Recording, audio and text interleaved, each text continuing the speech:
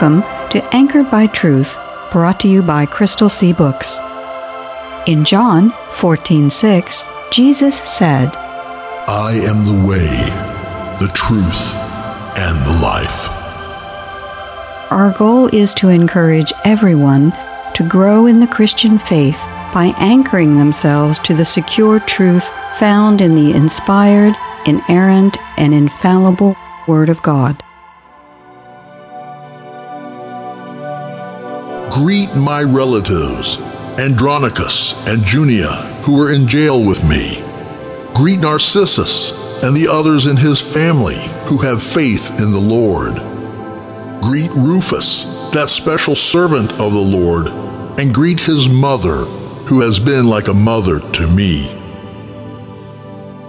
Romans chapter 16, verses 7, 11, and 13, Contemporary English Version. Hello, I'm Victoria Kay. Welcome to Anchored by Truth, brought to you by Crystal Sea Books. We're very happy to join you today as we continue forward with our new series on Anchored by Truth.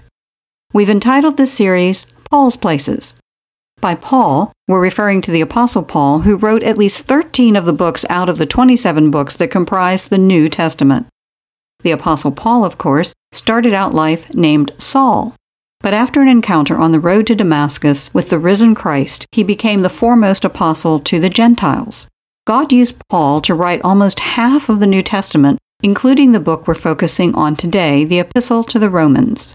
To help us learn more about Paul's places, we have R.D. Fierro back in the studio. R.D. is an author and the founder of Crystal Sea Books. R.D., in our last episode, we started focusing on the book of Romans, but we had so much to say we didn't get finished. Why don't you give us a brief summary of what we learned and where we're heading? Well, I'd like to start by welcoming our listeners to today's episode of Anchored by Truth. The people who regularly listen to Anchored by Truth know that this show is entirely focused on demonstrating the inspiration, inerrancy, and infallibility of Scripture. And they know that sometimes that means we're going to take on subjects that you're not going to hear on other Christian radio shows or podcasts. We're not criticizing any other shows. It's just that we do understand that the listeners to Anchored by Truth, that we're asking them sometimes to probe more deeply into the Scripture and to think more deeply about the story behind the Scripture than they may encounter in some other Christian forums. And we also ask our listeners to think more carefully, very carefully, not only about the Bible itself, but also think about the logic that emerges from a point of view that denies the Bible.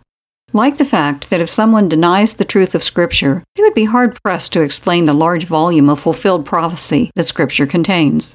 The only good explanation for the hundreds of prophecies that we can demonstrate that have been fulfilled is that those prophecies were given to human writers by a God who, in the words of Isaiah chapter 46, verse 10, says, quote, "Only I can tell you the future before it even happens," unquote. Denying the authenticity produces an incoherent worldview that cannot explain well-documented historical events. Right. But in order for us to demonstrate in our shows the infallibility, inspiration, inerrancy of Scripture, we not only have to ask our listeners not just to read the Bible, but we also have to ask them to come to know something about ancient history, including the places and cultures that existed thousands of years ago. And that's the big reason we wanted to undertake this study series on Paul's Places. Paul's Places is all about the epistles, or letters, that the Apostle Paul wrote to the various churches. And in our Bibles, the titles assigned to those epistles, which we call books, are geographic names like Romans, Corinthians, Philippians, etc. Right again. One of the reasons we can have complete confidence in the accuracy and the truth of the Bible is because you can locate those cities on a map. We know where Rome, Corinth, and Philippi were located during the 1st century AD. And we know things about their history that allow us to get greater insight into why a particular epistle or letter was sent to that group, to the church that was in that city. For instance, we know that at the time Paul wrote his letter to the church in Rome, Rome as a city and an empire was pretty much at the peak of its power. So Paul wrote the most complete description of the doctrines and principles of the Christian faith to a church located in the most important city in the empire. And as we mentioned last time, the Roman Empire was where God began the distribution of the gospel. Later, including today, the gospel would spread far beyond the boundaries of the old Roman Empire. But God chose to begin the gospel spread within the Roman Empire. So, at the time Paul wrote Romans, we can be very sure he knew he was writing an important letter to the church located in the most important city of his time. This makes sense. Paul knew his letters would circulate beyond his initial recipient or audience, and he knew people from all over the empire would travel to and through Rome. So it was simply good common sense for him to ensure that the letter he wrote to the church in Rome was a thorough discussion of the foundations of the Christian faith. Wow. I guess I sort of answered my own question about summarizing what we've discussed last time. Pretty much. But that still leaves, where do we go from here? You said you wanted to also do today's episode of Anchored by Truth to the book of Romans. Yes, I do. And today I want to focus on a part of the book of Romans that I suspect most people just skip right over. I want to think for a little while about the greetings and the salutations. Really? With all the deep doctrine that the book of Romans contains, you want to go right to the last chapter where there is essentially just a laundry list of the names that Paul sends greetings to? Why is that? Because the greetings and salutations help illustrate our fundamental reason for doing this series.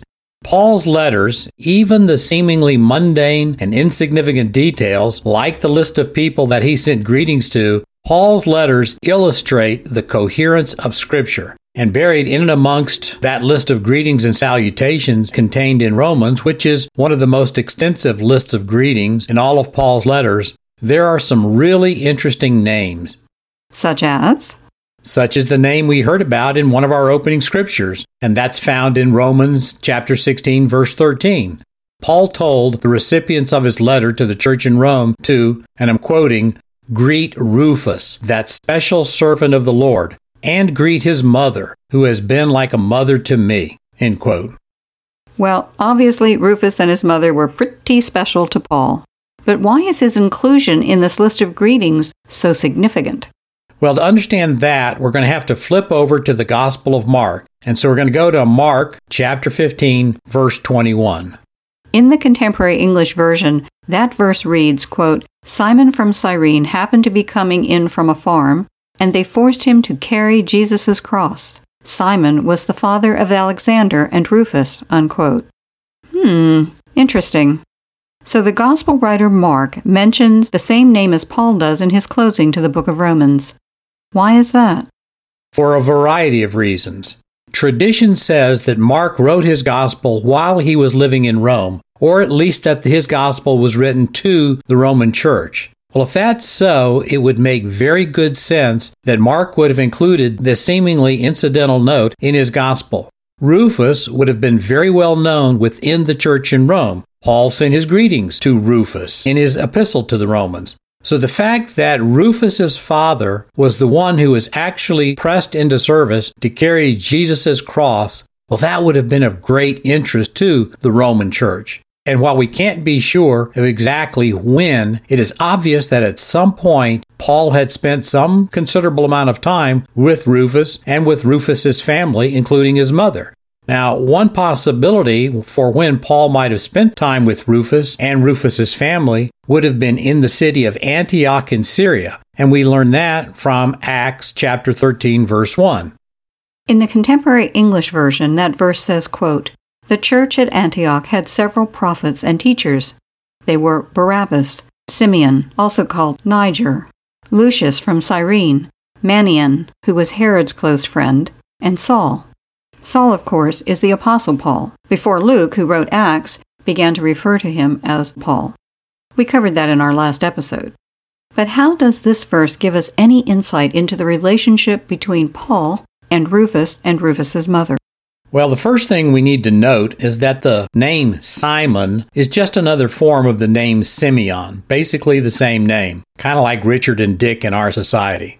Well, the second thing that we have to know, we find in Acts chapter 11, verse 20, that one of the first recorded outreaches of the gospel beyond just the Jews was to the people who were called Grecians or Hellenists in Antioch. And we know that that outreach to those Grecians was done by men who were from the locations of Cyprus and Cyrene. So notice that we now know of 2 men from Cyrene who are mentioned by name in the Bible. There's Lucius in Acts chapter 13, verse 1, and there's Simon or Simeon from the Gospel of Mark chapter 15, verse 21. Now, Cyrene, just by way of note, is on the northern coast of Africa in what would be the modern-day nation of Libya. And also remember that Cyrene was mentioned in the list of places that had people who were attending the first Pentecost after Jesus' resurrection. So what you're saying is that Simon of Cyrene, who was compelled to carry Jesus' cross, may have been one of the people who made that outreach in Antioch. Cyrene is on the North African coast of the Mediterranean. Simon had come to Jerusalem for the Passover feast because that was one of 3 mandatory feasts for faithful Jews. Simon, like very many of the strangers who came to Jerusalem for the feast, probably had trouble finding a room in the city. So, he probably had to go to one of the outlying villages to stay while he was at the feast. He may have been going to the city from his lodgings when he encountered the procession leaving the city, heading to the place where Jesus was going to die. Staying outside the city, he probably knew nothing about Jesus' trial that morning. Right. Simon of Cyrene, this is not Simon Peter, who was one of the disciples. Simon of Cyrene had no idea that he was going to encounter the crucifixion procession as it was leaving the gate of Jerusalem. The centurion who's leading the procession spots Simon coming in from some outlying village probably, and since the centurion can see that Jesus is starting to faint and is not going to be able to carry that very heavy cross all the way to the hill, the centurion just grabbed Simon of Cyrene and said, "Here, I want you to carry this cross." Now, Simon at that time may very well have thought that Jesus was just a common criminal, and Simon would have resented what he was being compelled to do. But I like to think that when Simon of Cyrene got close to Jesus, that Simon was touched by the soul-conquering power of Christ. And as such, Simon of Cyrene might very well have been, quite likely was, an eyewitness to the crucifixion. But it is also possible that Simon of Cyrene was an eyewitness to the resurrection. Let's remember what Paul said in 1 Corinthians chapter 15, verse 6. 1 Corinthians chapter 15, verse 6 says, quote, "After this, Jesus appeared to more than 500 other followers. Most of them are still alive, but some have died," unquote. So you are thinking that it's possible that Simon of Cyrene might have been among the group of 500. Yes. The Bible does not tell us exactly when that group of 500 saw the risen Christ. But many commentators and scholars think that it might have been at the time of the Ascension, when Jesus went back to heaven, and that's described in the book of Acts chapter 1. That chapter tells us that many of the future apostles were there, but it doesn't tell us who else might have been there. And because the Ascension happened right outside Jerusalem, it is very possible that a lot more members of the church were there at the Ascension. And it would make very good sense that Simon of Cyrene, having carried the cross, would have remained around Jerusalem through at least the end of the Passover feast. Well, by that time, Jesus had risen from the grave. One commentator, Alexander Maclaren, has said, quoting now, "It is possible that this may be our Simon, and that he who was the last to join the band of disciples during the Master's life and learned courage at the cross was among the first to apprehend the worldwide destination of the gospel and to bear it beyond the narrow bounds of his nation." Close quote. So you're following Maclaren's line of thinking with respect to Simon of Cyrene. Simon of Cyrene was at Jerusalem for the celebration of the Passover feast, but he winds up encountering Jesus in a very unique way. Having encountered the living Christ, he stays in Jerusalem where, just a few days later, he might have encountered the risen Christ. He may have even been among the group that saw Jesus ascend and then stayed in Jerusalem for a little while longer and been one of the Cyrenians mentioned at Pentecost. Well, certainly that would have been a transformative experience. So transformative, Simon of Cyrene might have been in the group that began carrying the gospel outside of Judea to places like Antioch in Syria. Yes. And we know from Acts chapter 11 that Paul spent over a year in Antioch. Well, that would have been plenty of time for him to come to know Simon and his family. And of course, Simon's family would have included his sons, one of whom was Rufus, and it would have included Simon's wife, Rufus's mother. We also know that Paul returned to Antioch of Syria several times, even after he began his series of missionary journeys. So Paul would have had the opportunity not only to get to know Simon of Cyrene and his family, but also to continuously renew his connection with the family through the years. So, if sometime during Paul's long missionary career, he found out that Rufus and his mother had moved from wherever they were, Antioch of Syria, but moved to Rome, well, it would make perfect sense that Paul would have sent his very sincere and warm greetings when Paul finally decided to write to the Roman church. Well, how long was it between the time Paul might have first encountered Simon and Rufus in Antioch and Paul wrote the letter to the Romans? Probably more than a decade. So Rufus and his mother would not just have been friends of Paul's, but old friends.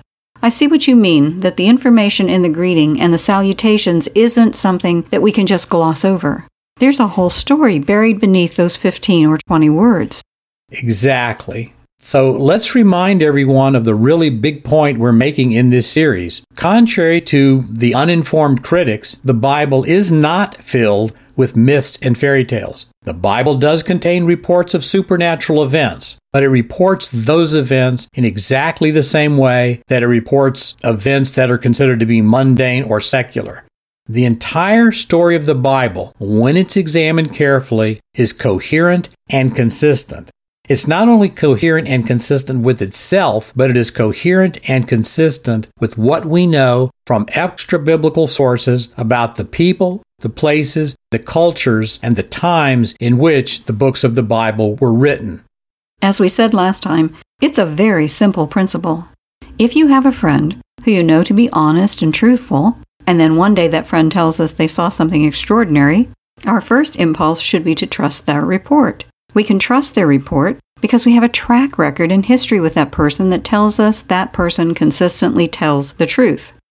Naturally, the opposite might be true. If we know someone who consistently lies, then we might have reason to doubt them, even if occasionally they tell us something that's true. Right. Character matters. And when the Bible's character is tested in ways where we can verify it, the Bible always stands up to the test. So are there any other items you want to point out from the greetings and salutations in Romans? Sure. Let's take a quick look at 3 other names that are in that list: Andronicus, Junia, and Apelles. Andronicus and Junia were, like Paul, Jews. Apelles is a common Greek name. Well, this helps us make the point that we made last time on our last episode of Anchored by Truth, that in the book of Romans, Paul spent a lot of time discussing the relationship between the Jews and the Gentiles with respect to redemptive history and the emerging first century truth.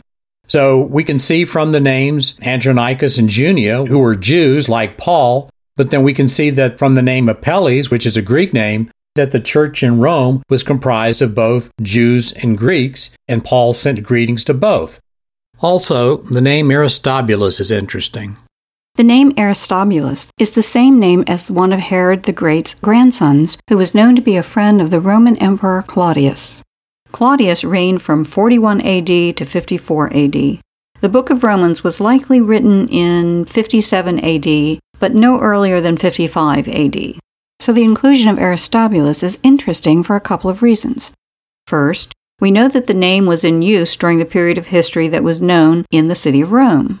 But second, Paul says to, quote, greet those who belong to the household of Aristobulus. So that greeting is not necessarily to Aristobulus himself, but either to members of his family or servants of the family. This means by the time Paul wrote Romans, the gospel had been heard at even the upper levels of Roman society. Right. And among the list of names that Paul included in his salutation and greetings were names of people who were, in all likelihood, servants or slaves. The names Urbanus and Stachys, those were common slave names. Urbanus was a Roman name, Stachys was a Greek name. And in the greeting, Paul calls Stachys, my beloved. Now, that demonstrates that Paul was indifferent to the social or economic status of people that he associated with or that he ministered to. Paul brought the gospel to all levels of his society, whether it was high or low, rich or poor, slave or free. And one person on the greetings list in Romans, who may have been from a high level, is Narcissus. There was a person named Narcissus who was an aide to the Emperor Claudius who was forced to commit suicide by Agrippina. Agrippina was the younger sister of Emperor Caligula, the niece of the fourth wife of Emperor Claudius and the mother of Emperor Nero. She forced Narcissus to kill himself after Nero became the emperor, probably because he would have been a rival when it came to giving Nero advice. Yikes! As we've said, there are stories buried in this seemingly simple list of names. Yes. But this reinforces the primary reason that we are doing this Paul's Places series. The Apostle Paul wrote his epistle, which is our book Romans, in and around 57 AD. Now, by the time Paul wrote the epistle to the Romans, he had been on the missionary road for over a decade, possibly up to as many as 15 years. Well, Paul had traveled widely through the Roman Empire, and Paul knew who was influential within the empire. He also knew how the people within the Roman world thought about things, and of course, he knew the essential elements of the emerging Christian faith as well or better than anyone. What you're saying is that when he sat down and wrote his letters, the epistles, that would become the books of our Bible, he did so carefully and thoughtfully. And that's just Paul operating as a human being. He was also under the inspiration of the Holy Spirit. So when he penned these letters, he was teaching and encouraging throughout the letter, even in the parts we might tend to skip over, like the salutations and greetings.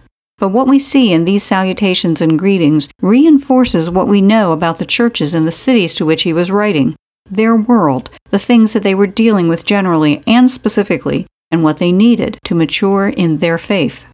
Very well said. In Romans, Paul was writing to a church that was composed of Jews and Gentiles, Greeks and Romans, very well-educated leaders and ordinary servants or slaves. And Paul was writing to some people that he knew very well and some people he had never met. So, in the main body of the letter that Paul wrote to the church in Rome, he addressed major issues, weighty issues, issues of doctrine and principle. Those were issues that the people of that church, and frankly all subsequent churches, that people needed to hear about. And because Rome was the hub of the Roman Empire, Paul knew that whatever he sent to that church was going to travel far and wide. People from nations and provinces around the empire were going to come to Rome at some point or another and return home. So whatever Paul sent to Rome, Paul knew would probably travel literally to the far ends of the empire. So Paul knew when he was writing his letter to the church in Rome, Paul made sure that he was writing clearly and comprehensively in areas that he thought or knew might be confusing.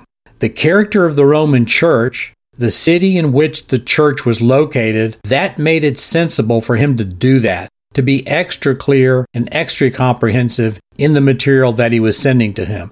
As a matter of fact, the character of the church and the character of Rome at that time didn't just make it sensible for Paul to do that, it made it essential for Paul to do that. And when it came to deciding who to greet specifically and how to greet them, he was equally careful. He pointed out a couple of people who had been Christians longer than he had. He gave special credit to Rufus, whose family may have well played a unique role in church history, and he recognized people from all up and down the social status ladder. And he greeted women as well as men, which would have been somewhat out of the ordinary in that world. All of that points to the authenticity of the letter and therefore increases our confidence in the letter's accuracy and trustworthiness. Yes. Paul took more time in the book of Romans to discuss the interaction between Jews, Gentiles, the emerging Christian church, and the history of salvation than in any other epistle or book he wrote. But we always have to remember that Paul's concern for doctrine and principle never overcame his concern for the people. Paul wasn't just concerned about principles, Paul was always concerned about people. Paul wanted his readers to be as passionate about the gospel as Paul was, but Paul knew that passion for faith had to be tied to genuine love among believers. This harkens back to the Gospel of John, chapter 13, verse 35, when Jesus said, quote, "By this, everyone will know that you are my disciples, if you love one another," unquote. That's from the New International Version. The New Living Translation says, quote, "Your love for one another will prove to the world that you are my disciples," unquote. Paul proved he was a genuine disciple by expressing love for the people he was writing to. First, he did so by writing them truth, even when he knew these truths would be hard on some of the readers. Second, he did so by forming friendships and remembering people by name. You know, in its day, the Roman Church was unique. The Roman Church was the earliest manifestation of an emerging church in the world's most powerful empire of the time. And because the church in Rome was at the center of the world's most powerful empire, the influence of that church was going to eclipse probably what most of the members thought about that church. That church was going to have outsized influence on the rest of the church, not only at the time, but down through history. So think about this for just a second. There were names of Roman slaves that have been commemorated for all eternity because of their participation in that church. The names of those slaves are, in many ways, truly exalted beyond the names of the vast majority of the world's kings, emperors, generals, presidents, corporate bigwigs, whoever. The New Living Translation of James chapter 4, verse 10 says, quote, "Humble yourselves before the Lord, and he will lift you up in honor," unquote. In a very real way, in composing these greetings and salutations, that is what Paul did. Right. The letter to the church in Rome was a real letter written by a real man to real people, people who are just like us. Like all the parts of the Bible, Paul's letters are perfectly consistent with what we know about the larger context in which those letters were written. But those letters are not only consistent with the people, places, and facts of their time in history, those letters are also consistent with God's eternal proclamations. Part of the evidence of the truth of the book of Romans is the undesigned consistency that it shares with other books in the New Testament. That consistency makes the book of Romans coherent even at a very granular level, a level that most people are never even going to see. This sounds like a great time for a prayer. Today, let's listen to a prayer that we may all be faithful stewards of the resources that have been entrusted to us.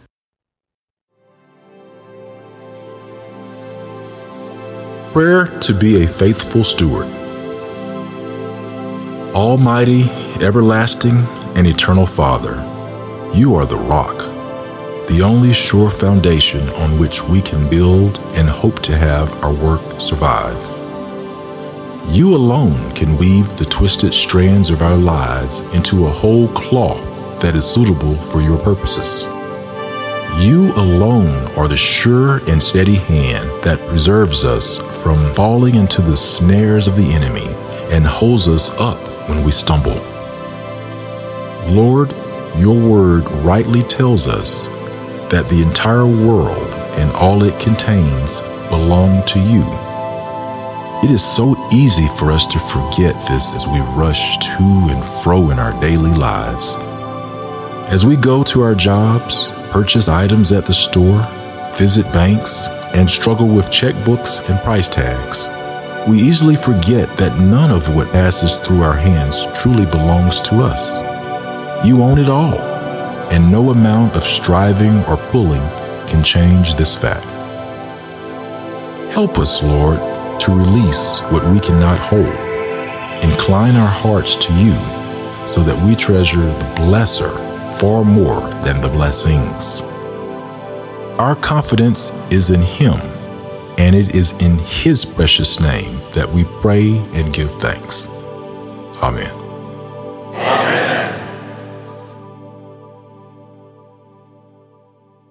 We hope you'll be with us next time, and we hope you'll take some time to encourage some friends to tune in also, or listen to the podcast version of this show. If you'd like to hear more, try out crystalseabooks.com, where we're not perfect, but our boss is.